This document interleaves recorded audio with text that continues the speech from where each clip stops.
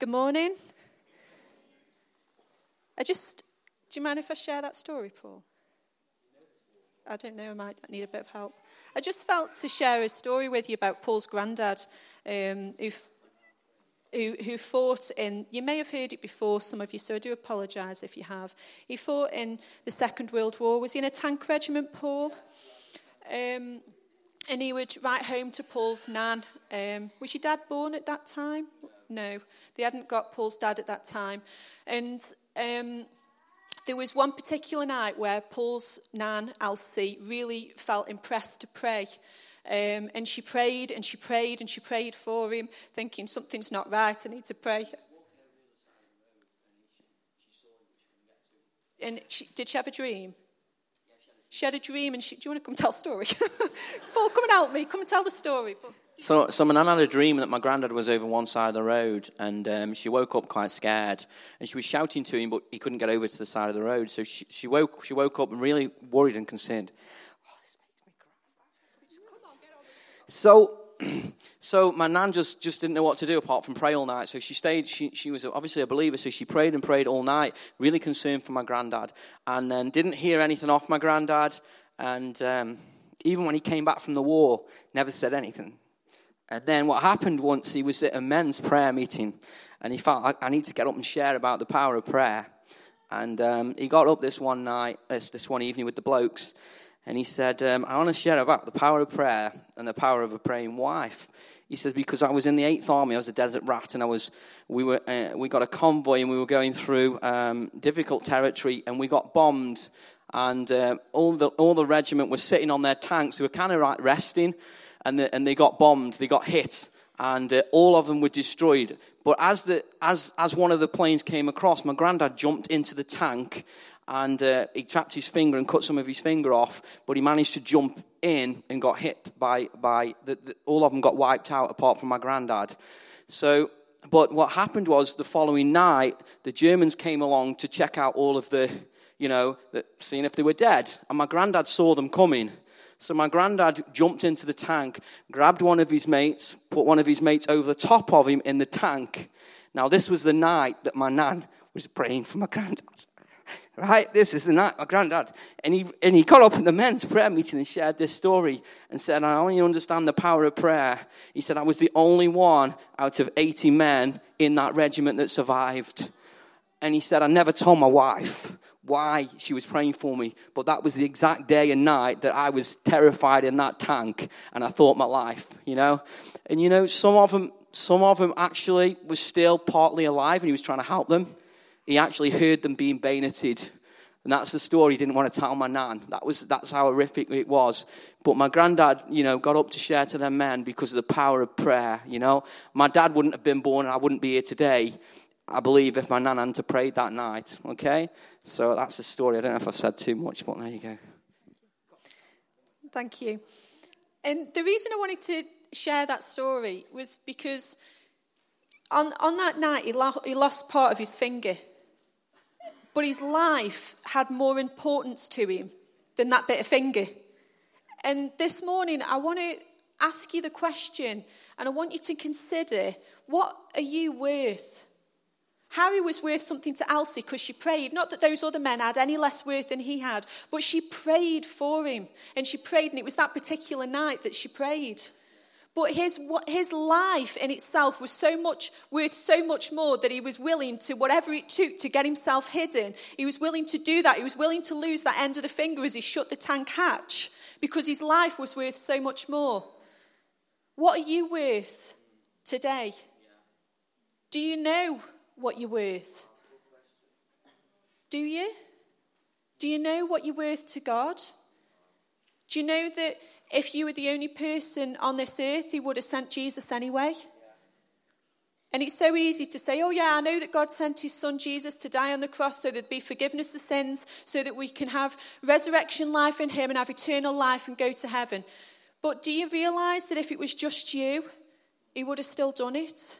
Do you realise the extent of the worth that you are? Not the person next to you, not the people who you look up to, not the people who you look at and think, I wish I could be so much better like they are. Just look at how I am and what I do with my life. Do you realise how much you are worth? Do you realise what you're worth to God? And ultimately, do you realise what you are worth to yourself?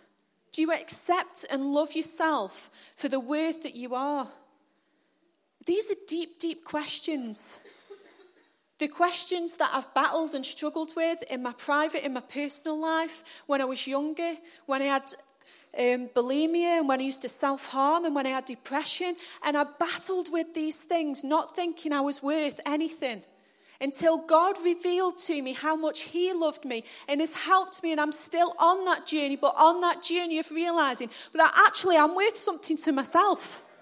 At one point, I couldn't look in the mirror and say I like myself because I thought it was horrible. I didn't like myself at all. But God's taken me on a journey, and it's been a journey where I can look in the mirror and say, I have worth. I'm worth something to me. I'm worth something to others. But most importantly and fundamentally, I'm worth something to God.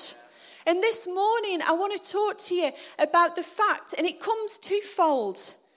It comes twofold in that you may be lost and not know God. You may not know the worth you are to him, and he wants you to be found in him. He wants you to begin on that journey with him. God wants you to be found in him, in his family. But it comes in another way as well. And you may be lost and need to be found because you're lost just in your life. You're lost in your difficulties. You're lost in your relationships. You're lost in how you see yourself. And this morning, God wants to say to you, you have worth. Accept that in yourself, and let's go on a journey of being found in him. God wants you to be found, and God wants you to know the worth and the value that there is in your life today.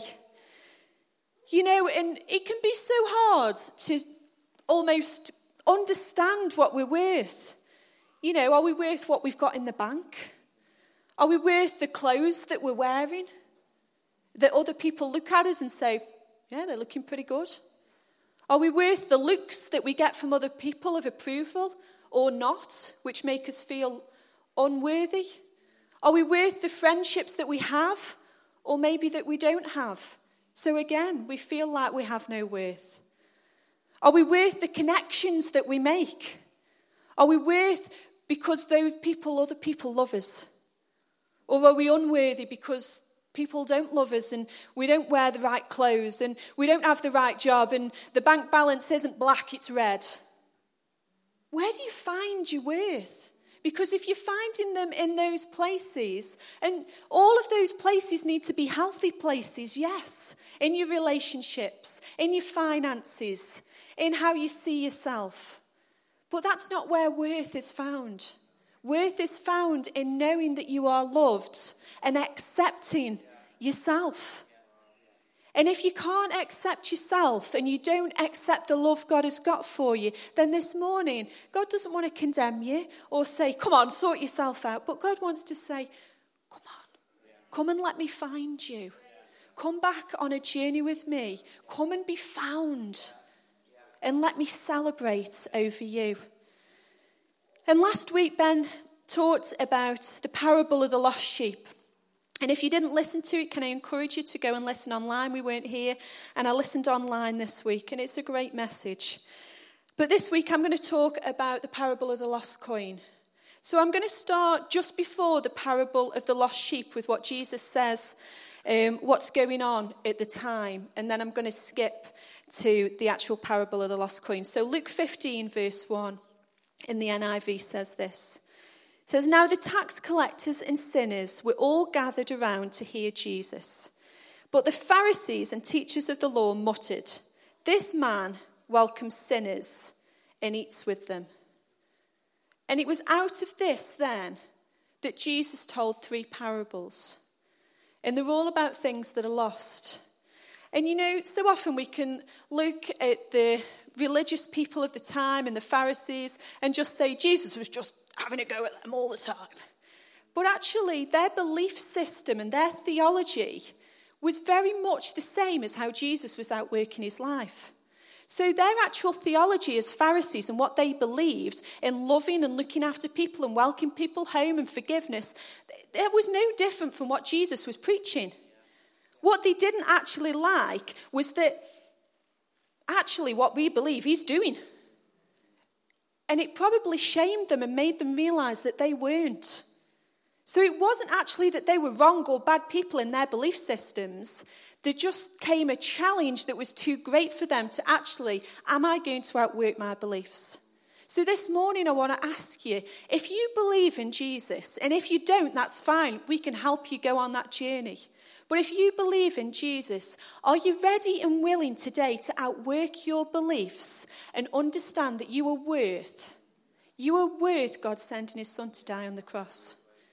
Because unless you're willing to go on that journey, you will struggle to break through in the things that hold you down and break you back. So let's read the second of the parables then. So Luke 15, verses 8 to 10, and I'm reading from the Good News Bible. So we've just had the parable of the lost sheep, and then Jesus goes on to the second story, and he says, or suppose a woman who has 10 silver coins loses one of them. And what does she do? She lights a lamp, sweeps her house, and looks carefully everywhere until she finds it. When she finds it, she calls her friends and her neighbours together and says to them, I am so happy I found the coin I lost. Let us celebrate. In the same way, I tell you, the angels of God rejoice over one sinner who repents. And, we can all empathise with losing things. Has anyone ever lost anything? You ever lost anything? Lost some money? Lost a child in a supermarket? Just me then. Lost your work on a computer? My whole dissertation? Fortunately, my brother-in-law was a lot better at computers than me. It was fine, don't panic. Do you ever sat and listened to somebody, maybe in church, maybe when you were at school, maybe in a lesson, maybe in a lecture, and just thought, I'm lost. And you're just like, what? I've gone. And that glazed look just comes.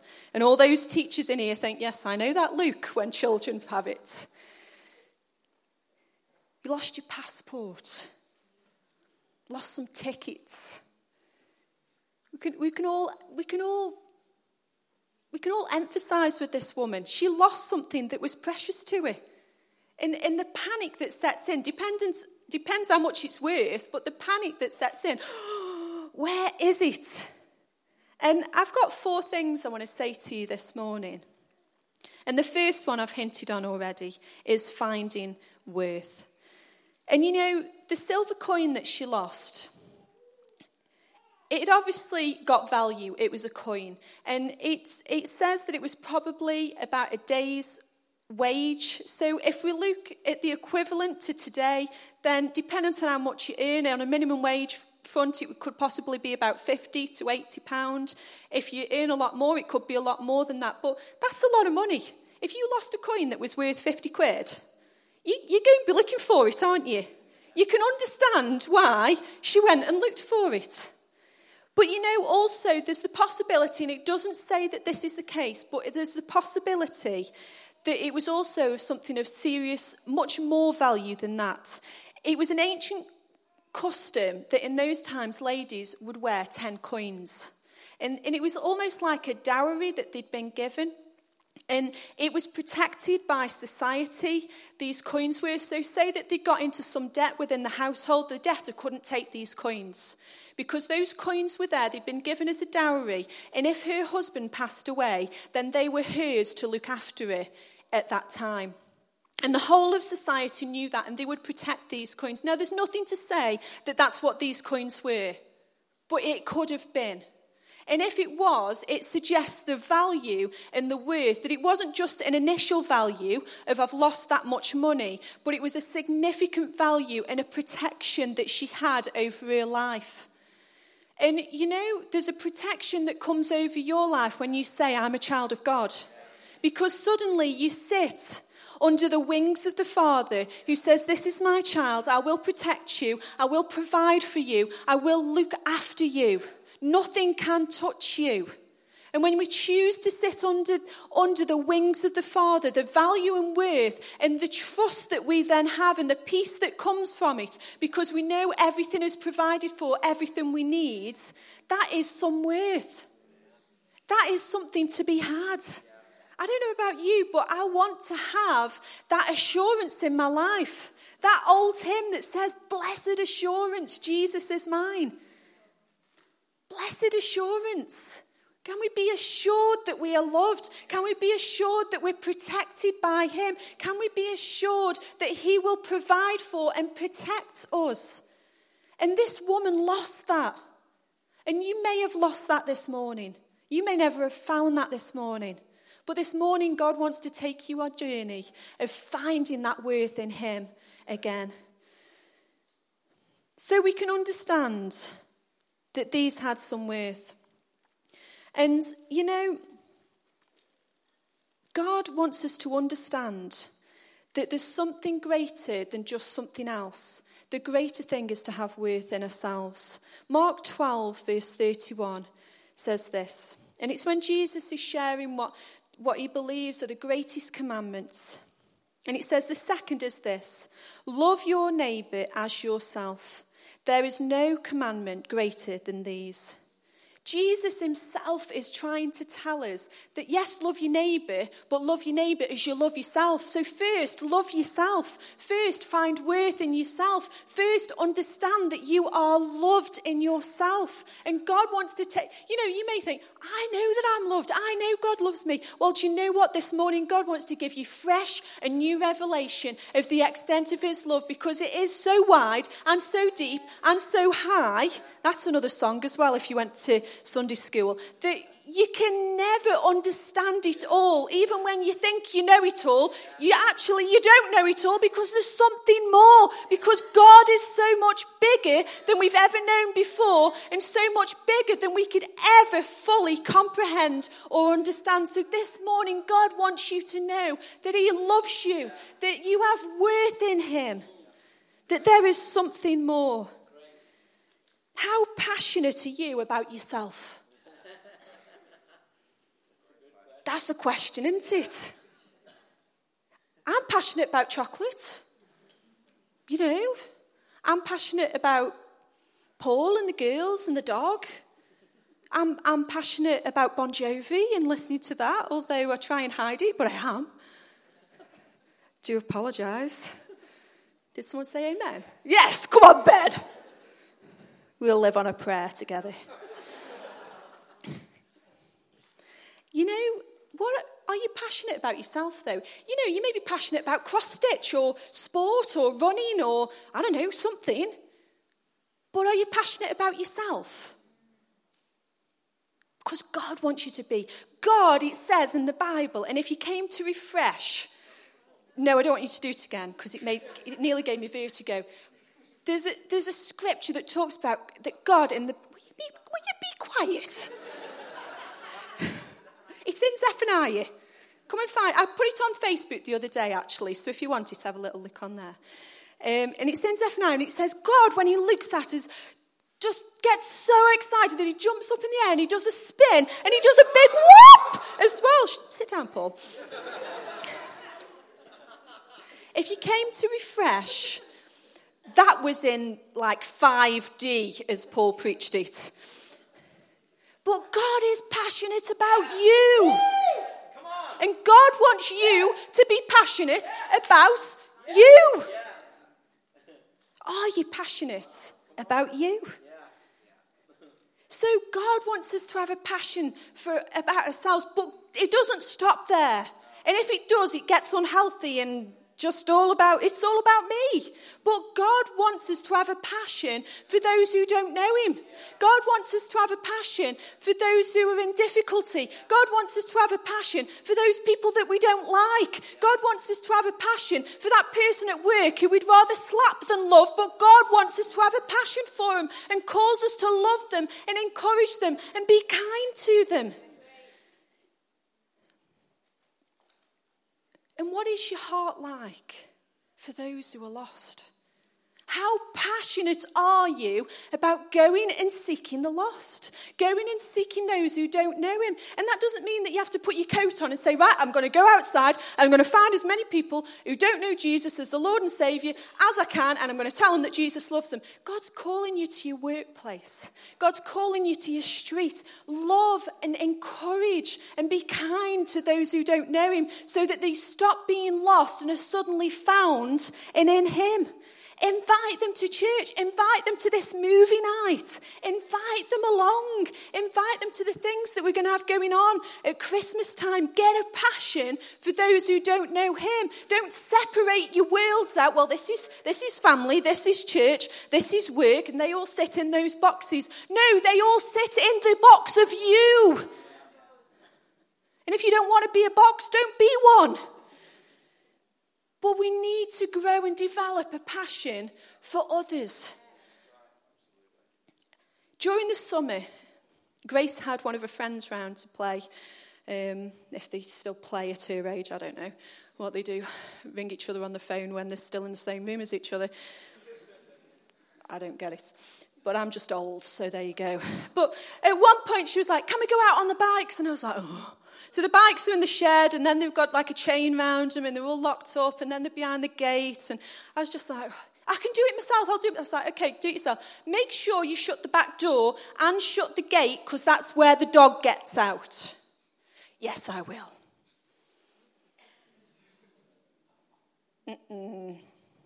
So at this point, Olivia was like feeling quite sorry for herself because Grace had got a friend round and she hadn't. So I'm just like, I feel bad then. So I'm like, let's bake. Let's just bake. So we're baking.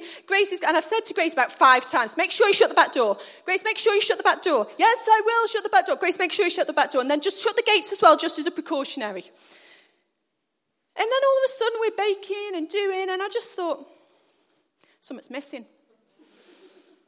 Where's the dog? So I just had a little look to check that the door was shut.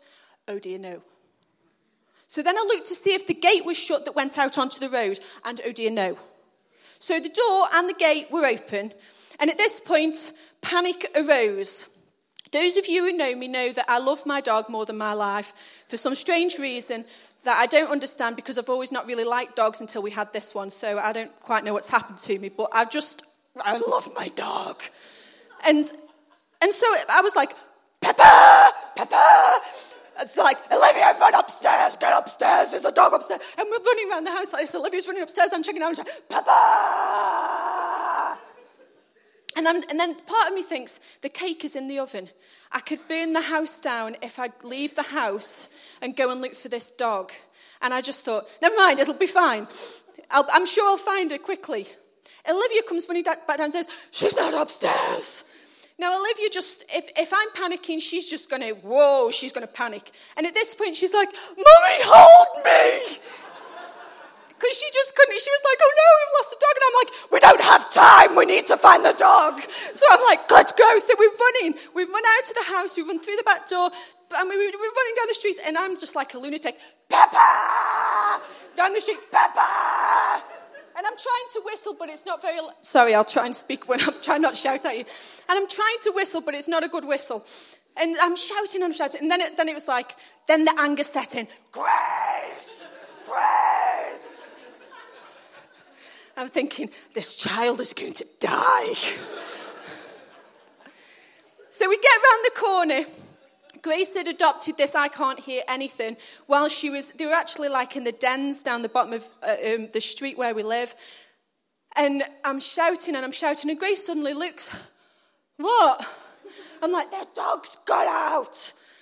And she sort of stood there and went like this. Oh, she's there. And the dog had actually followed them down to the dens and was just mooching about in someone's yard opposite.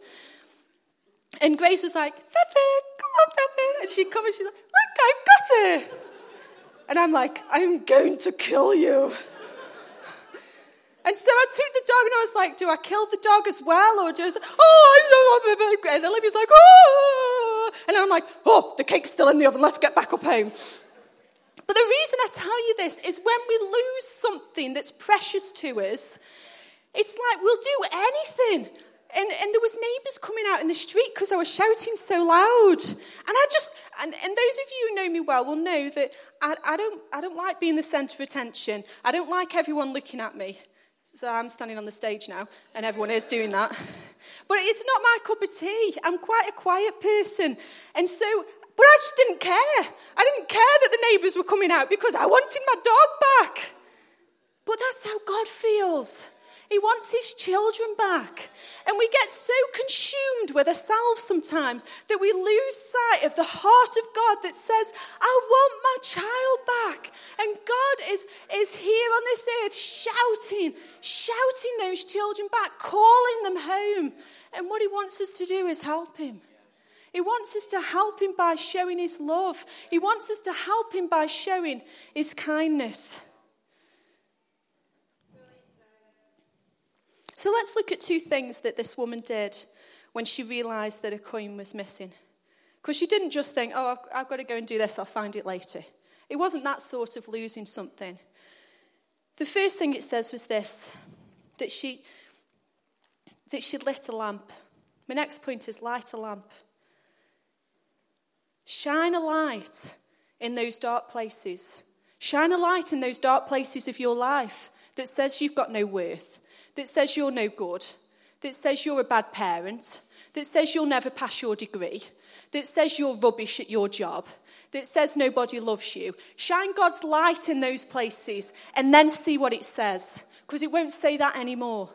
It'll say you are loved, you are valued, you have purpose, you have worth.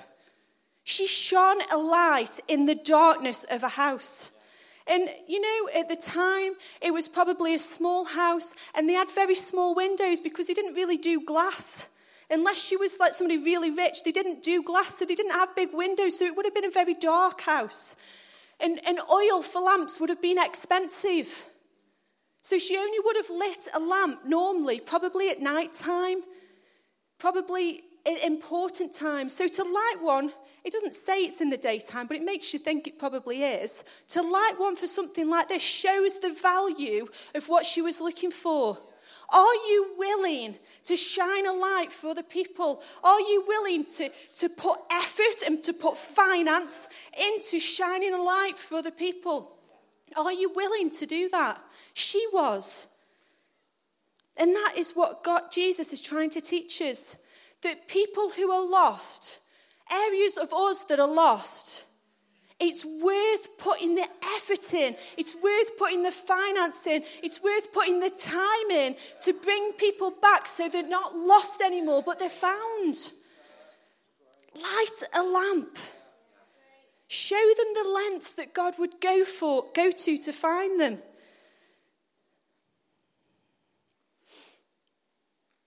I'm going to read to you from Matthew 5:15, and it says, sorry Jess, I've missed one out. It says, neither do people light a lamp and put it under a basket. Instead, they set it on a lampstand, and it gives light to everyone in the house. God wants to shine a light in your life. And then once he's done that, and you're shining, he doesn't want you to put yourself under a basket. You are that light. You are that light that God wants to shine. And then when you go to work, and when you speak to people, and when you deal with your own difficulties, he doesn't want you to put that light under a basket, but he wants you to shine so that you enlighten everything with who God is. Psalm 139 verse 12 says this, from the New Living Translation. It says, but even in darkness, I cannot hide from you. To you, the night shines as bright as day. Darkness and light are the same to you. Can I tell you that even if you've got dark places in you, even if you know some people that you feel it's just a dark place, maybe your workplace feels a dark place, that to God it's not dark. God sees all. God is in all. And if you allow him to light you up and you take your basket off and say, I'm not going to hide anymore, I'm going to shine, then you will shine to those people. You will shine to those dark areas within yourself. God wants to set you ablaze. And he doesn't want you to hide it away. But he wants you to go and shine your light everywhere you go. Because that's part of the process of being found. The second thing she does is this. It says she sweeps the house. And you know, very often we can perhaps fall into the thinking of, you know, well, some people, they live their lives a certain way and, you know, we just should get rid of them. We shouldn't do that. And there's a very famous rabbi in Jewish history, and his name is Rabbi Meir. And he prayed for a long time that sinners would die. And that was his prayer. And he based it on Psalm 104. Sorry, Jess, I'm all over the place. On Psalm 104, verse 35. And it says, "Let all sinners vanish from the face of the earth. Let the wicked disappear forever. Let all that I am praise the Lord. Praise the Lord." And then suddenly his wife, being a woman of wisdom, corrected him and said, "Actually, you've interpreted that wrong. After all the years that you've had to learn to be a rabbi," and it was an awful lot when you were a rabbi, "you've actually interpreted the Bible wrong."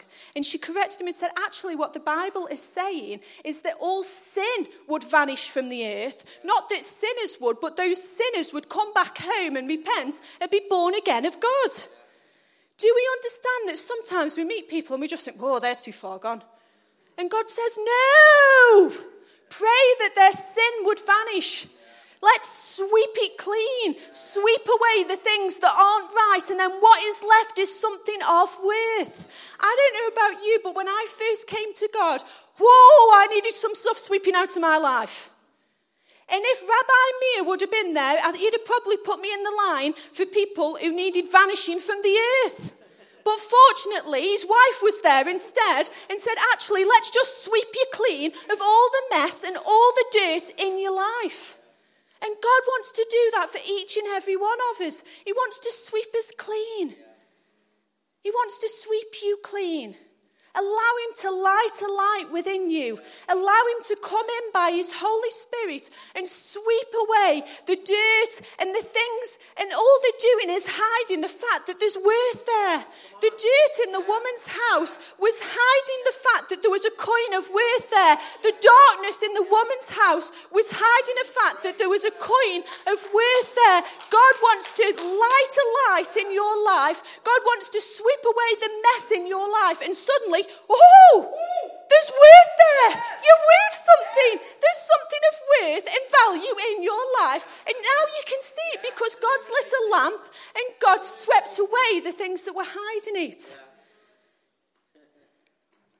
And when he does it for us and we realise how far we've come and how messy we were and how dark a place we were and how much we needed sweeping out of us. Like when you move your furniture around, when you move around for a different time of year and you think, "Whoa, look what's under my settee." That's just me then. I'll clean better. God wants us to realise that in ourselves, because when we do, we'll realise when other people look a mess, when other people look like they're in darkness, actually, there's worth there. And it will encourage us to love them. It will encourage us to persevere. It will encourage us to be kind. It will encourage us to invite them. Invite those who you think are in such darkness they would never know God. Invite those who you think are so full of dirt and mess that they would never know God. Because all God wants to do is shine his light, sweep out and say, "Wow, you're of worth." Yeah. And if we know it for ourselves, then we can recognise it in others and encourage them to come along. There's empty seats in here this morning. There's space for that person in your life. There's space for that person who you think, "No, never them." There's space for that person who you think, "Oh, they're such a mess." There's space for that person who actually isn't a mess and just seems okay. But they don't know the worth of what God calls them to. There's space in here for them. This week, invite them along. And they may not come. But keep loving them. Keep shining your light in them. Because it's only then they'll see the worth that they are in God.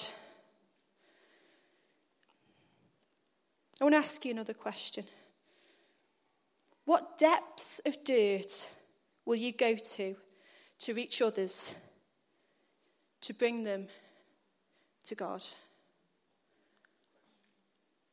And sometimes we think, oh, that's a mess. That person's a mess. But God wants us to reach out to them. And it might not work and it might not go as we think or we hope. But God still calls us to reach to them. He still calls us to reach to the lost and the destitute and the hurt and the broken and share the good news that we've had that God loves them. A couple of Christmases ago, we had, my mum and dad came and brought us some Christmas cards. And with the Christmas cards, they also gave Paul and myself some money for our Christmas presents and said, we'll give it to you early. And then if you want to buy yourself some things, then you can. And we opened the Christmas cards and we put them up and we opened the money and we were really blessed.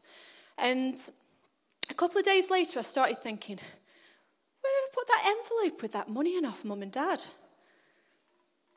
And I'd had a tidy up and thrown the envelopes off the cards in the bin. And the realisation started to dawn, oh, have I thrown that envelope that has £100 in it in the bin? Because I don't know where else it is. And so I thought, oh, I'll have a look in the bin. And then I realised that I'd emptied the indoor bin and put it in the outdoor bin. And then at this point, I'm like, oh dear, where's this money? So you start looking everywhere else because you're thinking, I don't want it to be in the outdoor bin. So I'm going to look some more in the house and in some clean places. Eventually, I ended up outside in the bin bag from in the house that had been tied up. It was interesting. It was a little bit on the gross side, peeling things up one at a time. And then I come across the envelopes amongst everything else. And it was there. It was in the bin. I was like, oh, I found it. And the relief that came. But you know, I was willing to go and put my hands in the bin. I'm not good with things like that. And find it because it had worth. People have worth. If each and every one of us is God's son or daughter, that's not just because we're sitting here.